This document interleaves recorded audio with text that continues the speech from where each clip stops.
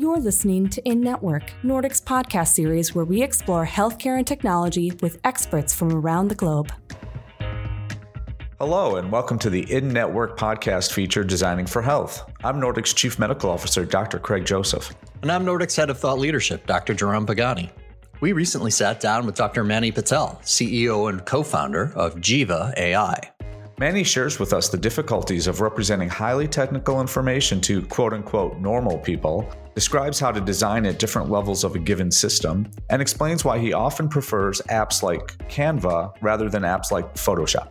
He also tells us about the different approaches to developing AIs, making AI not only understandable but trustworthy, and illustrates what shortcomings in the healthcare industry might be addressed by AI in the future.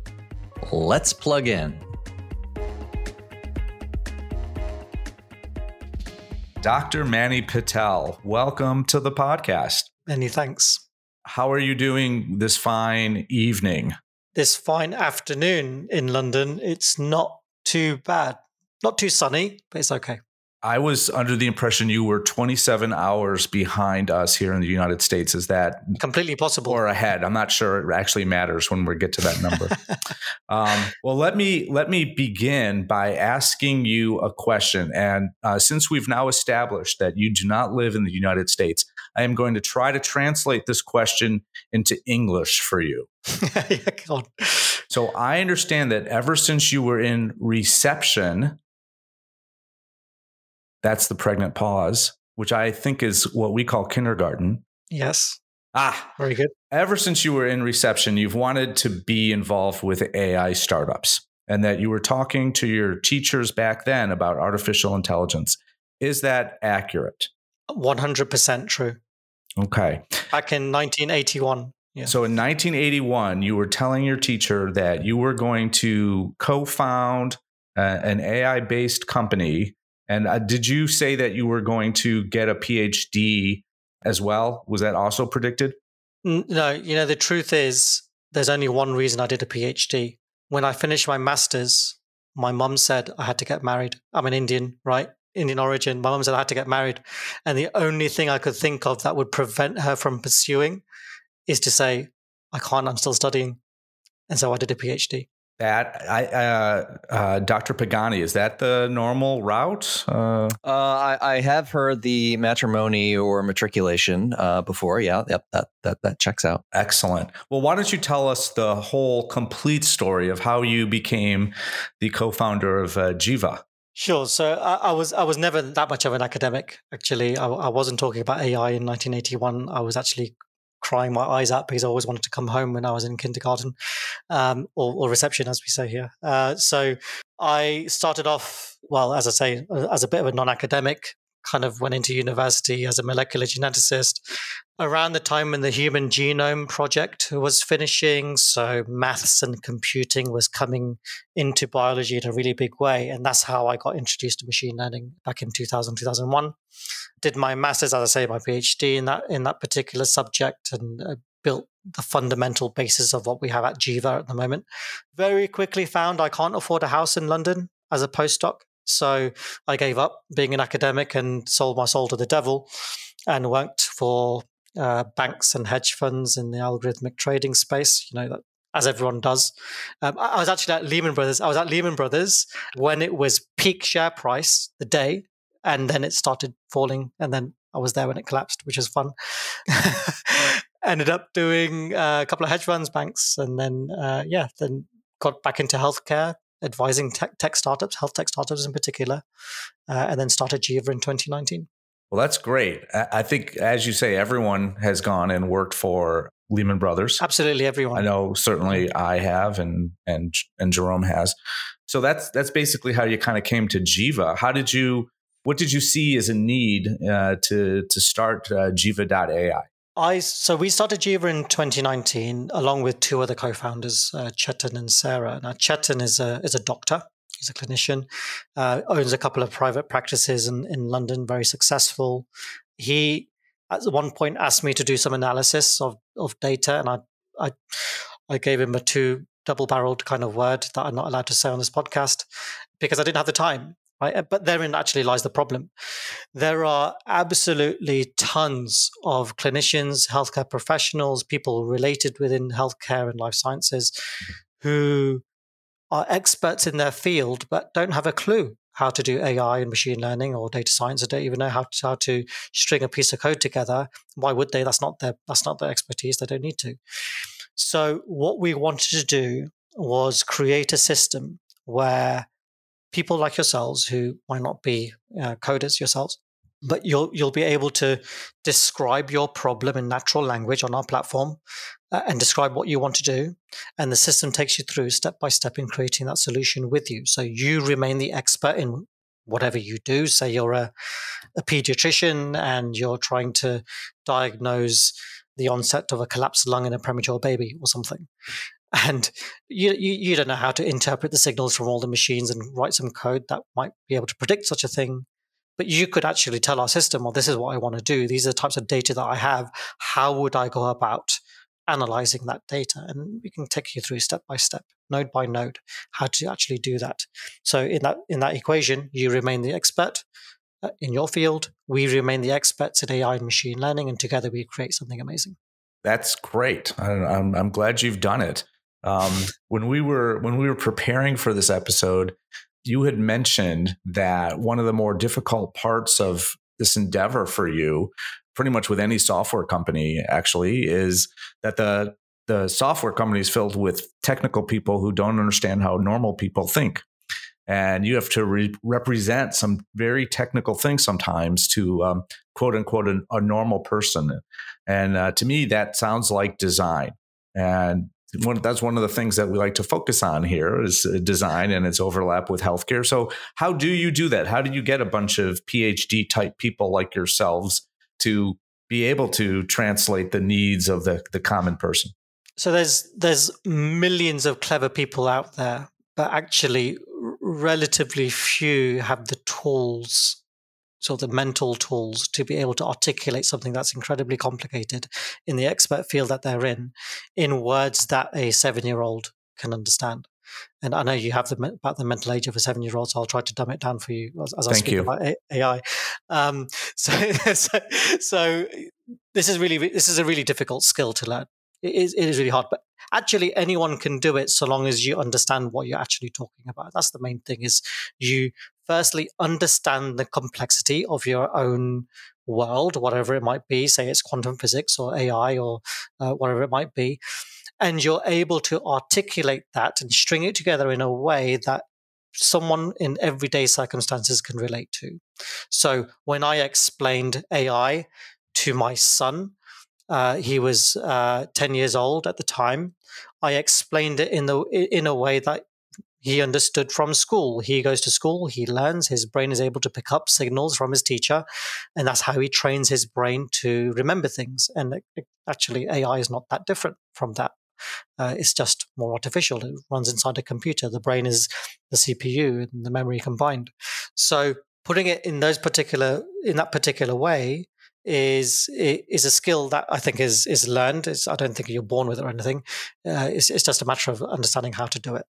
Now, finding those people who already have it is actually hard because there's not that many of them, but easy in that when you do spot it in a potential employee, you get it straight away. So some of our employees will attest to the fact that we, in our interview process, we'll go through a set of questions like, how would you write a piece of code that does X?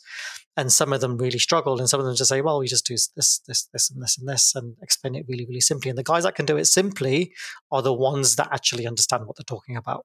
The ones that waffle and talk a bit too much, maybe they're nervous, I'll be being a bit unkind, but the ones that talk a little bit too much are probably trying to pad a little bit of blank space in the interview to get to a certain point. So simplicity, I think, is actually the key there. Making things simple. Like I say, it's a tough art to master. On that note, do you remember how simple the first version of Android was? I don't know if you're an Android user or an Apple user, But one of the first versions of Android was absolutely rubbish. It looked like a really rubbish version of Genome, which people who use Linux will remember. Horrible interface. I mean, why would you ever use it? It was simple, but it was highly unintuitive.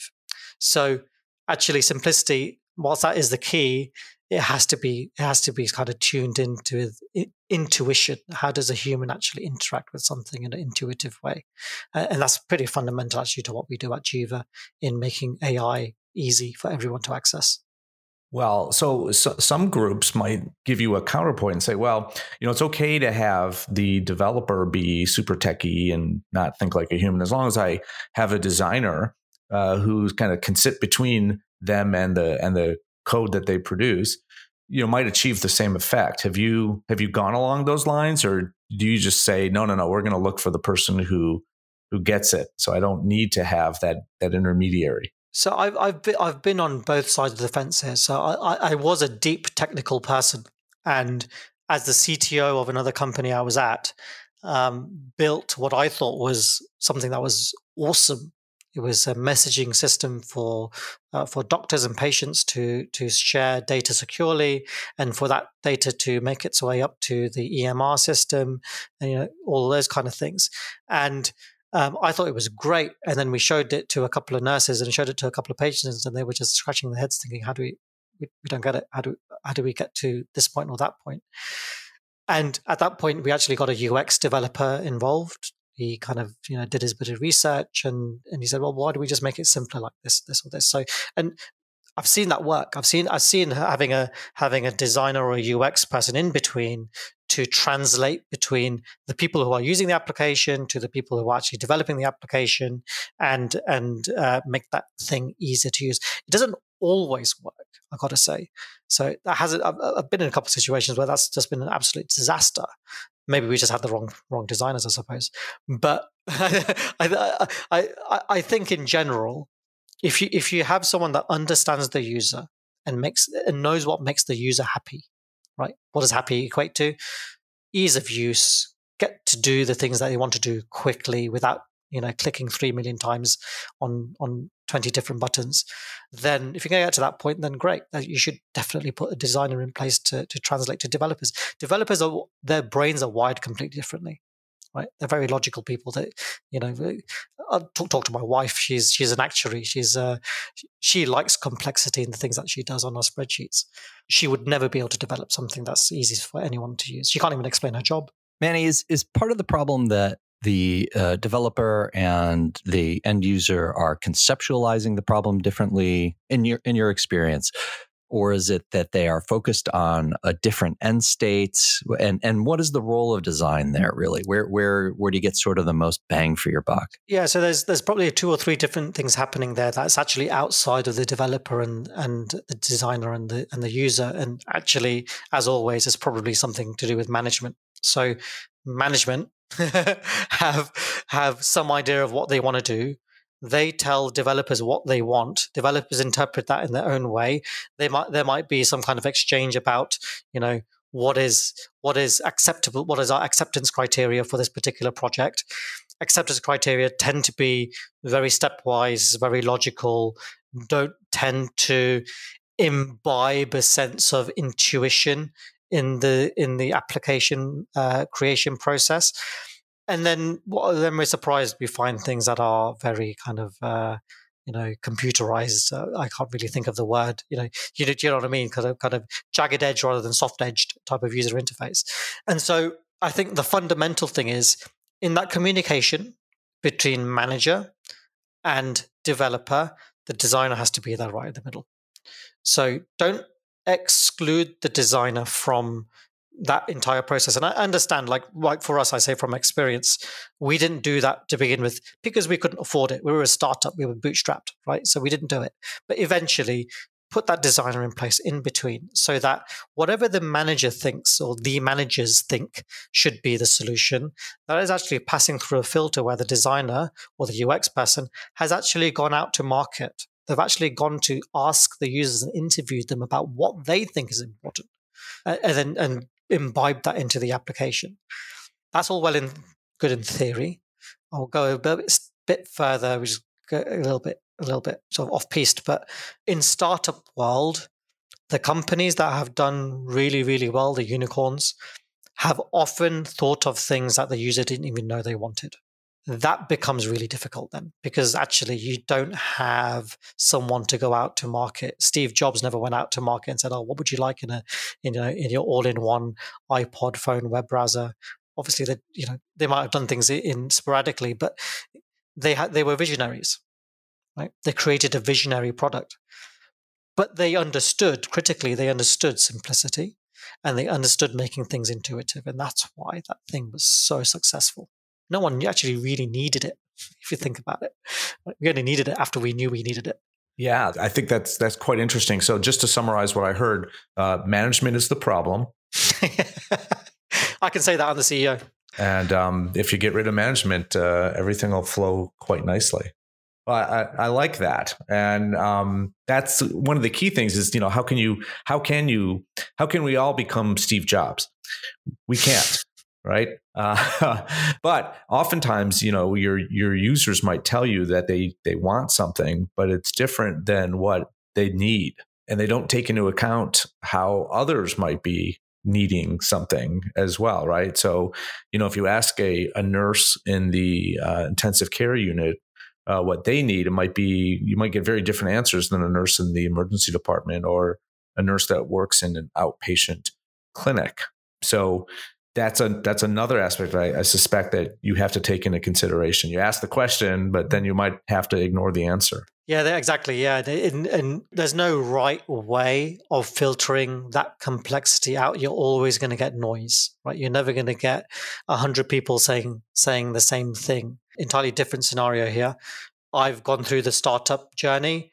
As part of that startup journey, I have to create a pitch deck, usually 12 to 14 pages of what the company is and does and where we want to go. And I can guarantee I can ask 100 different investors and advisors on feedback on the deck, and I will get 100 different responses, because those kind of things are highly subjective, right? So you've got to somehow rise above the noise and just say, okay, on average, what do people need right now? Actually, the true visionaries ask, what do those guys need tomorrow? Because those are the ones that are going to do really, really well. Right? And that's a very difficult thing to translate into design, because you can't actually ask anyone and validate it. You have to imagine it. Right. And that's great. And it's a great segue into another question, comparing two pieces of software. And I think you had mentioned this before, Canva and Photoshop. And those are probably words that most of our listeners did not expect to hear us discussing on our Designing for Health podcast. But so those are two different pieces of software with kind of two different visions and two different user bases. And I'd love for you to kind of compare and contrast the two about how you use them and how you see them being, fitting into our world. Absolutely. So the very first time I used an Adobe product was in 2001 or 2. I can't remember what I was doing. I was doing some graphicsy type of thing for the department. The university department was that. I was completely blown away by how complex that application was, even back then. I look at it now. I look at things like Illustrator, and I'm sure there's obviously people out there that use it and with great effect, right? Because it's got so much functionality in there. But for a newcomer, entirely untrained, it's really difficult to approach that. Now, they are two products, as you say, that are aimed at two different types of people. The people that really know what they're doing in design and have probably been trained to use those kind of things. And then Canva for the more general populace. But when you think about it, I know designers who actually use Canva to do quick mock-ups. Why? Because it's really fast. It's really easy to use, right? And the more easy you make something to use, the more popular it's going to be. So if your objective is number of users, uptake, possibly revenue associated with that and popularity, then ease of use is the way to go. Of course, there's always going to be requirements to go the more complex route where you have to cater to a more complex audience. But that's going to be a relatively small population compared to the massive one over there. Canva versus Illustrator, or all these other products that Adobe have that I have no idea what the difference is between them all. That's kind of the same thing that we're trying to do in Jiva, right? Most of the applications out there are like the Adobe type applications. They're really hard to use, really difficult to put together an AI data science solution for a newcomer, for someone who's not untrained. We're trying to make Jiva like a Canva. You come to it, you don't need to be trained. You just basically start experimenting, click and dragging, and you'll get to a point where you can actually create something that's really amazing. ChatGPT done exactly the same thing. What did they do? They didn't add loads of buttons. They didn't add loads of drop downs to say, let's see. There's lots of different ways you can actually change GPT, temperature and things like this. They didn't expose any of that. It was literally text box, put your language in there, and your history on the left-hand side. That's it. How many users do they have now? 100 million? Manny, that is a great point, and ties into something that we've written about in the book, which is that you have to design for different levels of the system. So some things end up being designed on a project level, but then they don't scale within the organization, or they end up being designed for the organization as a whole, but they don't help that organization fit into the larger health ecosystem. So similar to the Canva Adobe problem. And in consulting, we talk about this as not trying to boil the ocean, right? Yeah. So how do you pick the level of analysis or level of design that you want to aim for to make it maximally useful, not just for sort of the individual stakeholders that you're able to get around the table at that particular point in time, but as you said, as a visionary does, they're really designing for a larger group and for a bigger purpose than just what's sitting on the table in front of them. Yeah, that's a really great question. It's a really difficult one to answer generically, but let's start here. So to get to a point where you're addressing the audience that you're targeting first, you actually need to understand what that target actually is, right? So the very first step is, who is my user? Who is my customer? Try to understand who they are. Forget about how big that population is. Adobe didn't care that their applications would have only appealed to 0.00001% of the population. It was that part of the population that they really wanted to wow, and they've completely, monopolized that part of the market for those types of users, for graphic designers and things like this. So understand who you're actually trying to target, and don't worry about the magnitude of that target. Ask them what they want to do. Ask them what they feel is necessary. Don't necessarily take that as gospel, because sometimes they are not visionaries. They can tell you what they want right now, like you were saying, but they can't tell you what they want tomorrow because they can't see it yet until you show them. So there is a mix of your own imagination, your own creativity in that whole conversation, which comes up with something that no AI could ever come up, at least at the moment. No AI can come up with a design, an idea that formulates in your mind that no one else thought of before. And you test it. And you'll probably do that about a gazillion times before you get it right. But that's just the name of the game. So let's change gears a little bit and talk about AI and what it looks like today and sort of how it's going to evolve. So the way that AI models are built today are largely, they're clearly defined languages and sort of structures for the models that we build today. But we can easily see this beginning to shift into sort of a low code, no code kind of AI development. What does that look like? And how will that sort of change the way AI is built and deployed in the future? Sure. So rewind 20 years. Do you remember around the .com peak where all these big companies were hiring HTML developers? Yeah. Do you want to search for HTML developer in LinkedIn and see how many results come up? Probably not. Got to be almost nothing. Right? Disappeared. Why? Because people like companies like WordPress or Wix and all these different types of companies, they highly commoditize access to HTML development through a no-code interface. Right?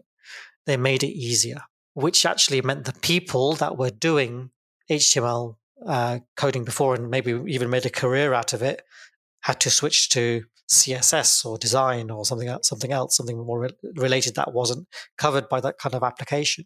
So I see the same thing happening with AI. We're flush with data scientists and AI engineers, a lot of people say that data scientists are actually not data scientists, but you know what I mean. There's lots of those type of people, And I think they're going to find in the next few years, actually, only the guys that are, I say guys in a non-gender sense, by the way, the guys that are really deep coders, the guys that do the nitty gritty of AI machine learning at a very low level, I think only those guys will survive. And the rest of them, the fat will just be skimmed off and they'll move on to something else, because there'll be applications like Jiva who can highly commoditize the access to AI solutions without you having to write any code at all.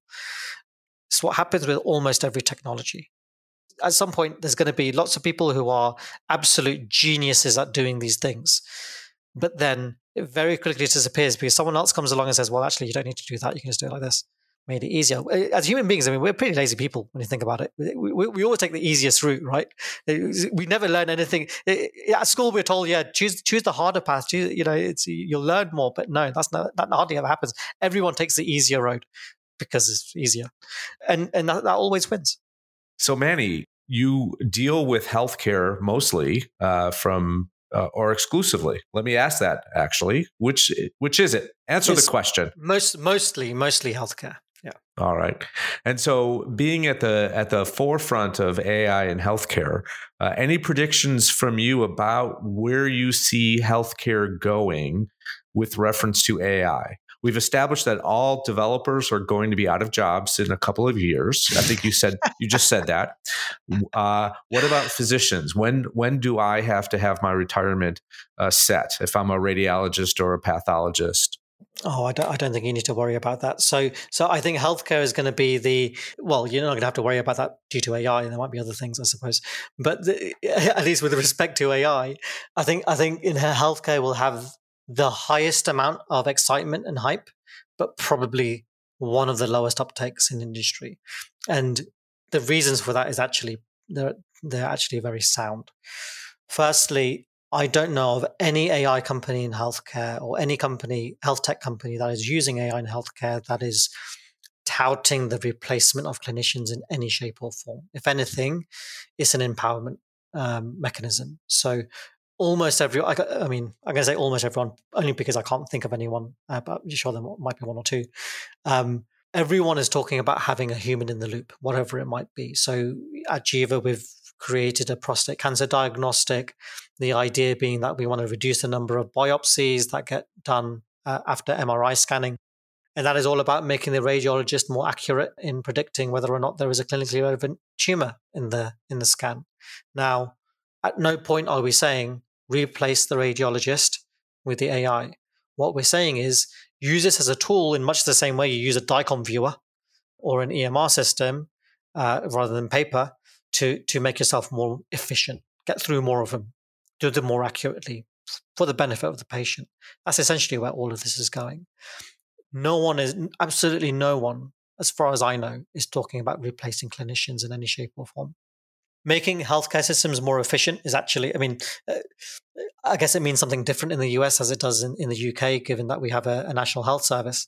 But at least with the national health service, which is basically keeling over at the moment for a number of reasons, there could not be a stronger argument to augment the current healthcare system with automation and AI supervised with humans, so we can mitigate the risk as much as possible, so that they can be more efficient, so they can get through more patients, so they can get through the backlogs and get it back on its feet again.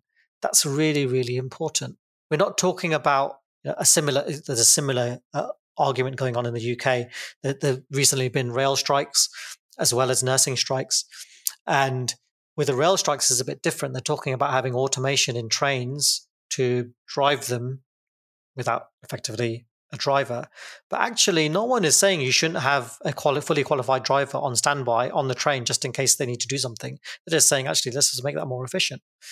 Because drivers get distracted sometimes, that kind of thing, right? That's okay. I think that's okay. So long as they're not saying replace an entire workforce. And just to clarify, I wasn't before when I was talking about data science and machine learning engineers, I wasn't talking about getting rid of an entire workforce. I was just saying they're just going to get displaced and do something else, just like everyone else did. Right? Even in the Industrial Revolution, people moved on to something else. The guys that were working on doing manual work, they ended up learning how to use machines. So humans move on. They move on to do other things. So we're not talking about replacing anyone. So long as we have that mindset, I think in the next 10 years, to answer your question directly, so long as we have that mindset, we'll see AI being adopted in good volume. I'm not going to say across the spectrum, but in good volume. And I'm afraid to say some of that is because some of the older generation is going out and some of the skepticism is going out and the new generation is coming in. But a lot of that is also because the technology is getting that good. Regulations are kind of catching up in some countries. And people understand that, okay, if you're going to use an AI as a diagnostic, as an example, that's got to be properly clinically validated. If you're going to use an AI to predict bed occupancy, okay, that's not very highly regulated. There shouldn't be many barriers to entry to that particular type of scenario. So Manny, you said, and I think very rightly, that it's not just the AI that is important, it's the way that, like all technologies, people interact with it. Today, that's very manual, keyboard and mouse, but that's going to change. So what is that going to look like in the near to intermediate term future? And how is that going to influence uptake and usage within healthcare? Yeah, so for taking a step back away from healthcare just for a second, I think the interactivity with machines, our human to machine interfaces, is just going to change forever in the next 10 years. We're so used to using the keyboard and mouse. We only just started using voice 5 or 6 years ago in any big way, right? I think those things are just going to, I mean, I saw some really amazing stuff just the other day on LinkedIn where someone had quickly, sort of very generically put together some code that could read some ECG, not ECG, sorry, brain information, what are they called? Waves of some kind. EEG. EEG, yeah. And he was able to get words onto the screen by thinking about certain things. I mean, how cool is that? Elon Musk is working on something similar. No idea how far they've got. Neuralink, I think it's called. Those things, those interfaces are going to change. That's the first thing. Within healthcare, the one interface that is never going to change is human doctor or nurse or healthcare professional with a human patient. That's always going to be there, no matter how much technology you have. Maybe up until the point we have Star Wars-like type of, doctors delivering babies who are actually droids, that type of stuff. We're obviously many years away from that. But that part is never going to change. So AI, in whatever shape or form it takes, in whatever sub-profession within healthcare it finds itself in, is always going to be an augmentation tool. It's going to be something that either sits in the background and tells the healthcare professionals as to, upcoming risks maybe or diagnoses, or it's going to be something that is going to hit screening. That screening is a big thing here in the UK as well. Can we actually select patients that are susceptible to certain diseases before it actually happens and therefore not cost the healthcare system further down the line? That's very important in countries where there is a system that is paid for by the state. Right. So those two areas I think are the main drivers, main uptake people. So Manny, when I was an undergrad, there were two courses that were super popular. One of them was called Rocks for Jocks, and the other was Physics for Poets.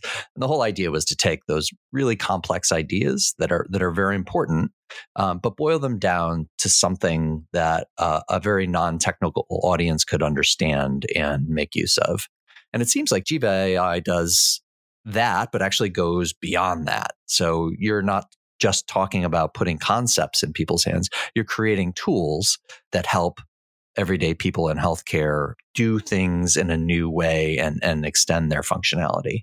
Can you tell us a bit about that? Yeah, sure. So I said a little bit beforehand that it's important that we put an application in Jiva essentially in front of users where we have a clear separation of what the expertise is of the user and what the expertise is of Jiva. So you guys are doctors. You guys have a specialty. You know what you're doing in your clinical environments. Jiva does not know this, and it doesn't have to. Right? You guys remain the experts in that particular field. But you don't know how to do data science and AI, and that's where Jiva comes in. And so that interface is really important, that we make the complexity of data science really easy for you to access, to the point where you can just interact with it with natural language. You can describe what you want, and the system starts creating the solution with you. But it's really important as you're going through those steps that Jiva explains back to you why certain things are being done. Right? So as an example, you could create a model, in general, artificial neural networks are very, what we call black box models. very difficult for you to understand what's actually going on under the hood. Now, we might understand kind of what's going on under the hood and how we built it, but you certainly don't. What we would try to do in that particular circumstance is try to make it a little bit more gray box, a little bit more white box. So we try to tell the clinician, okay, this model predicted that this was a cancer, and these are the reasons why. These are the inputs that you gave us, and these things we think are really high indicators of whatever it is, the type of cancer you're trying to predict, because we've seen this in history. And wouldn't it be cool if our model could also say, well, out of the thousands of training data sets that you gave me to train on, I can pick these 10 and look how similar they are to your test data set, to your test patient. And because they're so similar, and these were all cancer, we think this guy's cancer. And so having that explainability, that white boxing is really important. That's kind of in the enriched model sense. But also, when you're actually interacting with Jiva and trying to build a model, we want this kind of to be kind of be like Excel, right? So in Excel, you don't know how you might know, but you don't know how a t-test is coded under the hood in VB or whatever it is in Excel. You don't know how the spreadsheet works when you're doing a VLOOKUP or an HLOOKUP and all these kind of amazing functions. Excel just makes it magically easy. Stick the formula in and it just works most of the time. It's a funny story about that, actually, about Excel, which I'll tell you about later. But usually it just works. So we want to make Jiva like this, that the technical magic that actually really doesn't matter is hidden away. We expose the simplicity, but where it matters, where it's actually really important to tell the clinician why certain things are happening and how they're happening, that's the things that we expose. So not the, how do I explain this as an analogy? If you have a glass of water, you don't need to understand the quantum mechanics of the protons and neutrons and oxygen and hydrogen atoms, and the perfect positioning of everything. Even if you could, you just need to know it's a glass of water. I love that. And if you could explain to me why the water molecules bent, that would be great. There's a whole journal. Because apparently that's important, Manny, that H2O is bent. I guess you're talking about, I don't know. But I do know there is a whole journal dedicated to the chemical properties of water, which I found at King's College when I was there, which I found very interesting. Well, we'll have to find a link to that, because I know our listeners really want to understand molecular biology. Pretty fundamental, I would say, yeah. Yeah. What is the story of Excel? That you said there was a humorous story of Excel, and I believe I have heard zero humorous stories of Excel. I said, well, humorous, but maybe it's not so humorous. So when I was doing my PhD at UCL, I was in the oncology department for part of my time there, and one of the medical physicists was building his dosimetry models. So dosimetry being, how you figure out how much radiology to give to a patient for a particular cancer in Excel. And what he found actually was, because it was quite a complex set of equations, what he found was that Excel was introducing a tiny decimal error for every calculation, and it was adding up as it was going along. And actually that caused it to be quite dramatically wrong towards the end. He recoded everything in R as we did back in the day. And so it was completely different. So those things do kind of happen when you hide away complexity, but I guess that's more to do with testing your technical capability more than anything else. I say that's what, it's not actually that funny. I'm kind of hoping no one died from that. Well, I was going to laugh until you said that last part. So I'm sure no one did. I'm sure no one did. They were all terminal. Don't worry about it. Wow, Manny, you're really taking this to a dark place. All right. Well, let's talk about something a little bit more with a happier ending. You had a daughter who was born several months premature and found yourself, along with her, in the neonatal intensive care unit at the hospital. And one of the things that you've mentioned in the past is that you heard a lot of beeping noises. And sometimes the what nurses did in response to those beeping noises was a little upsetting. So yeah, tell us that story and what were the takeaways for you? the whole birth of my daughter is a very long story. I won't take you through that one, but it was a bit of a traumatic experience, obviously, for both me and my wife. Being, her being born 3 months early, being this tiny little thing, kind of looked like this. You know how birds, like baby birds, fall out of a nest and they're kind of like this with their hands out. That's what's kind of what she looked like. But what was actually really distressing, at least for new parents, is you see all these kids in, I can't remember if it was NICU or SCABU, I can't remember the difference. But anyway, in this department, you have these 6 or 7 kids in each ward in the incubator, and this is bleeping sounds, really loud. Everything's like bleeping, and you got all these machines connected up to the incubator and connected up to my daughter, and the chest and the oximeter and all that kind of stuff. Everything's beeping. Even when her oxygen levels they kept on dipping below 80%, right? And we're told that was really bad. We had no idea what was good or bad. I mean, it was still orange on the screen, so I thought orange is not as bad as red, so it's not too bad. But actually, 80 is bad. So, but all they do is just press the button, silence it.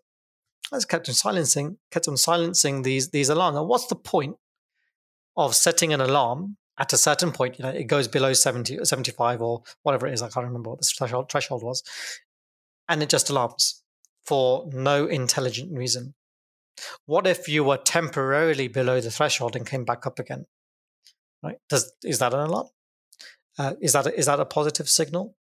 And there's a lot of data science there. There's two things. There's a lot of data science signal processing there, but there's also a lot of design flaw there, I think, that what happens when there's actually something that's really important? Something's alarming, and these nurses, I mean, they do a great job, absolutely fantastic job, but they get tired. They're humans, and at some point, they're just going to on autopilot. They're going to switch something off without realizing it's actually important, and that's what really scared me. Is that how is it that in when was it 2014? How is it that we're at that point where we can't even think of something more intelligent than just beep when it goes through a threshold? That's a design flaw for me.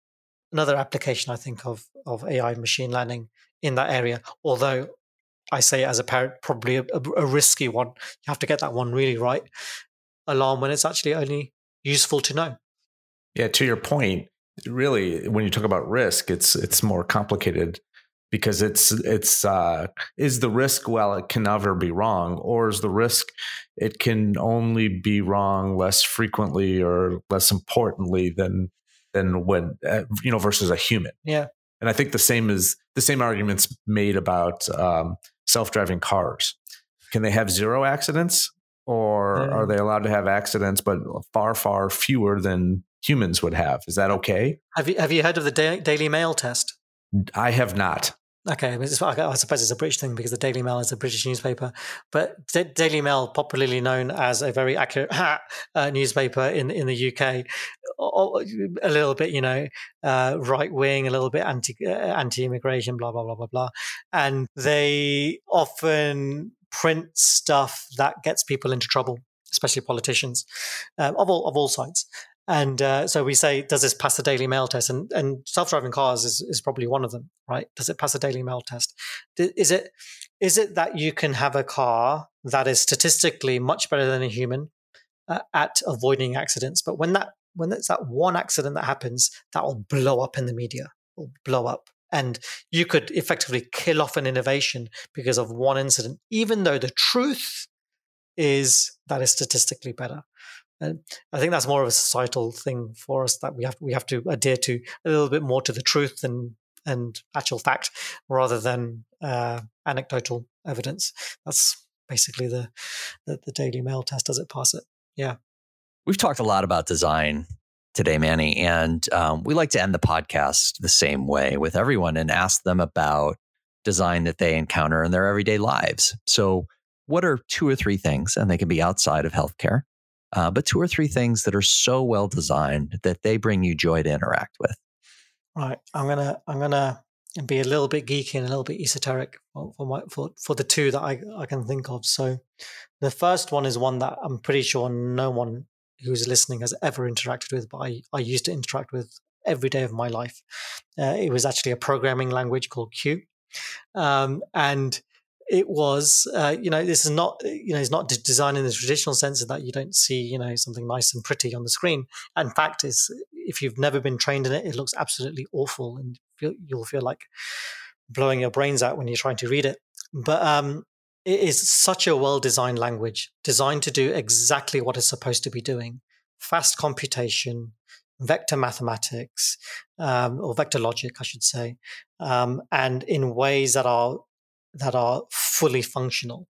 So they, you could. It was funny. It was a relatively small community, let's say, because it's a relatively niche language, and there was an internal competition. I say internal, but global, of which there was probably only 100 people. But there was a competition of who could write the shortest Sudoku solver in the language, and someone got to 37 characters. And that's how amazing this language is that you can write an entire Sudoku solver, a program, in 37 characters. That is awesome programmatic design. It's not the type of design you guys are used to, so I'm cheating a little bit. But for a programmer, that was an absolute delight, a language to work with, that you can do such amazing things. That was really geeky. I'm sorry. I love that. I love that. The second one, I only have two, but the second one is also a bit of cheating. Again, not human-made design. I'm going to say design of ant colony behavior. Stick with me on this one. It does go somewhere. Just think about it. You see ant colonies all the time, right? They're all over your kitchen, and you kill them all, and it's like you never really think about what's actually happening under the hood. Ants have maybe 3, 4, 5, depending on the species, different types of ants inside that colony. Actually, each ant only really interacts with its environment. It doesn't know what's happening, miles away. It can only detect the chemical signals in its immediate vicinity or what's in the air. And therefore, it only operates on a very small set of rules. So if you were to computerize this, you could say you're going to have a very small set of rules with a very limited sense of very limited set of sense organs, if you like, sense of smell, essentially. And from that, you can create something so organized as a colony where it builds ventilation systems, it builds defense mechanisms.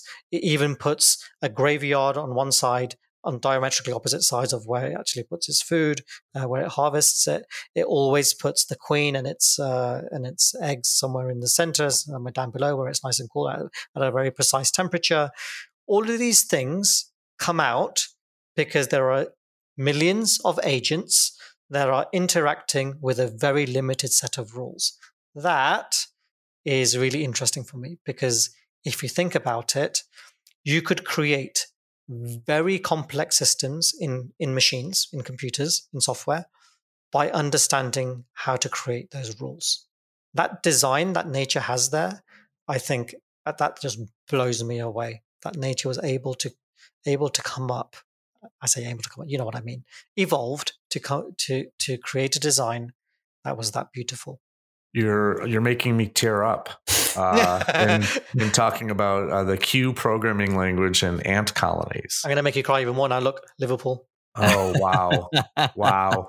We really wanted to get through this episode without any English football references, but we were unable to do so.